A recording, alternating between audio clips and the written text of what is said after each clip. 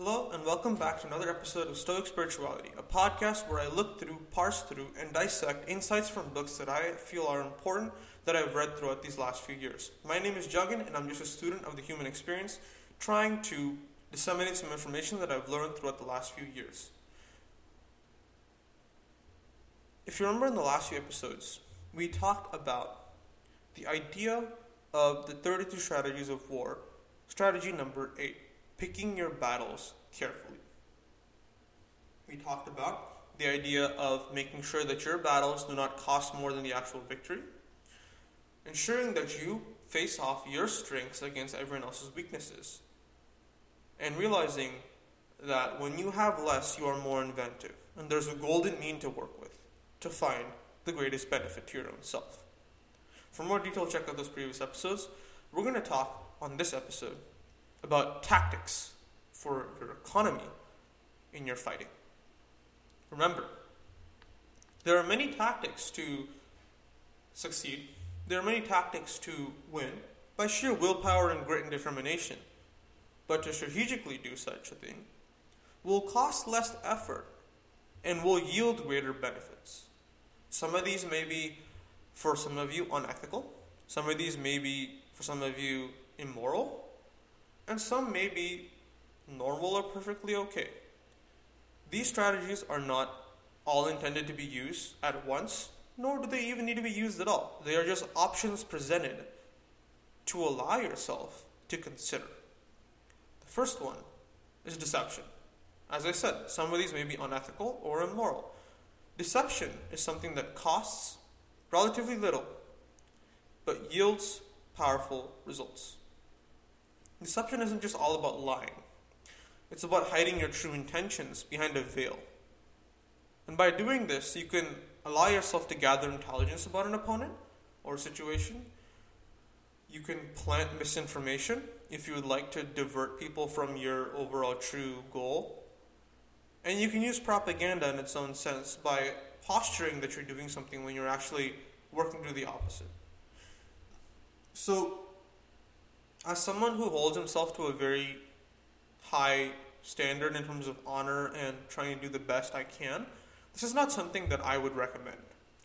Not only because does it seem like it's a little bit on the immoral side, but because this has the opportunity to backfire. Because there are two ways this can turn on you. One, if you get exposed for your deception publicly, your reputation will never be the same. It'll be very hard for someone to trust you again because of your past mistake.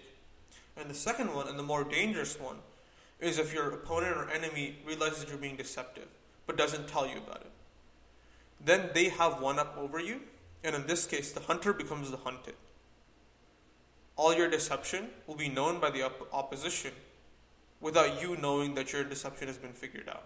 So you will run yourself into the ground by trying to be deceptive, but the other person just brushes you by and doesn't trust your word. And the intention of the deception is gone.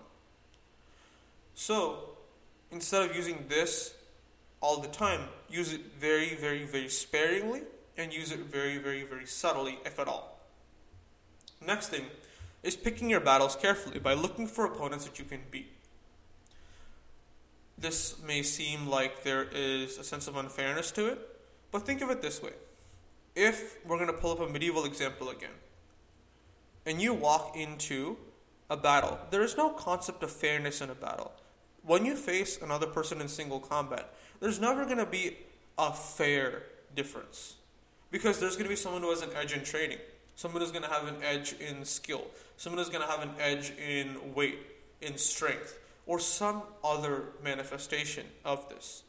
So by trying to create this false moralistic ideology of fairness, you lose out on perfect strategy. By looking for opponents that you can beat, you allow yourself to gain victories easily, not only boosting your own morale, but allowing your reputation to grow in whatever endeavor you seek to pursue.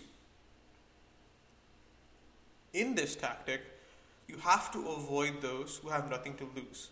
If you remember the death grind, or we talked about being backed into a corner in previous episodes, remember that those who fight with nothing to lose will never allow you to have an easy victory. They will fight till their last dying breath, and you will endure a Pyrrhic victory, where the costs far outweigh the benefits of said victory.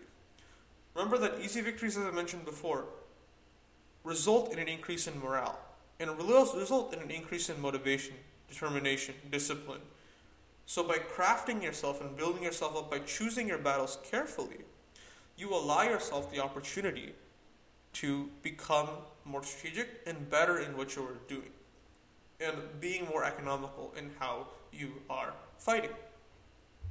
When you allow yourself to pick any battle with no reconciliation, no ideology, no thoughts given to it, you find yourself stuck in a rut, fighting against an enemy you cannot beat, or might beat at a much larger cost than a similar enemy who you could have attacked their weaknesses with your strengths to gain a more easy victory.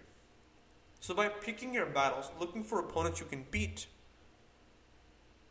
you fight the right battles with the right amount of power and the right amount of strength. So overall in this episode, we covered what deception is and looking for opponents you can beat. And by doing two of these tactics, you can simplify or make it easier for you to fight the right battles in an economic sense. Thank you so much for listening to this episode of Stoic Spirituality. And if you'd like to hear more content, feel free to drop me a follow on YouTube, TikTok, and Instagram at Stoic Spirituality. And if you'd like to have some one-on-one coaching, feel free to check the link on the bottom of this podcast and schedule a free 20-minute sample session to create something great together. Thank you so much, and see you guys next time.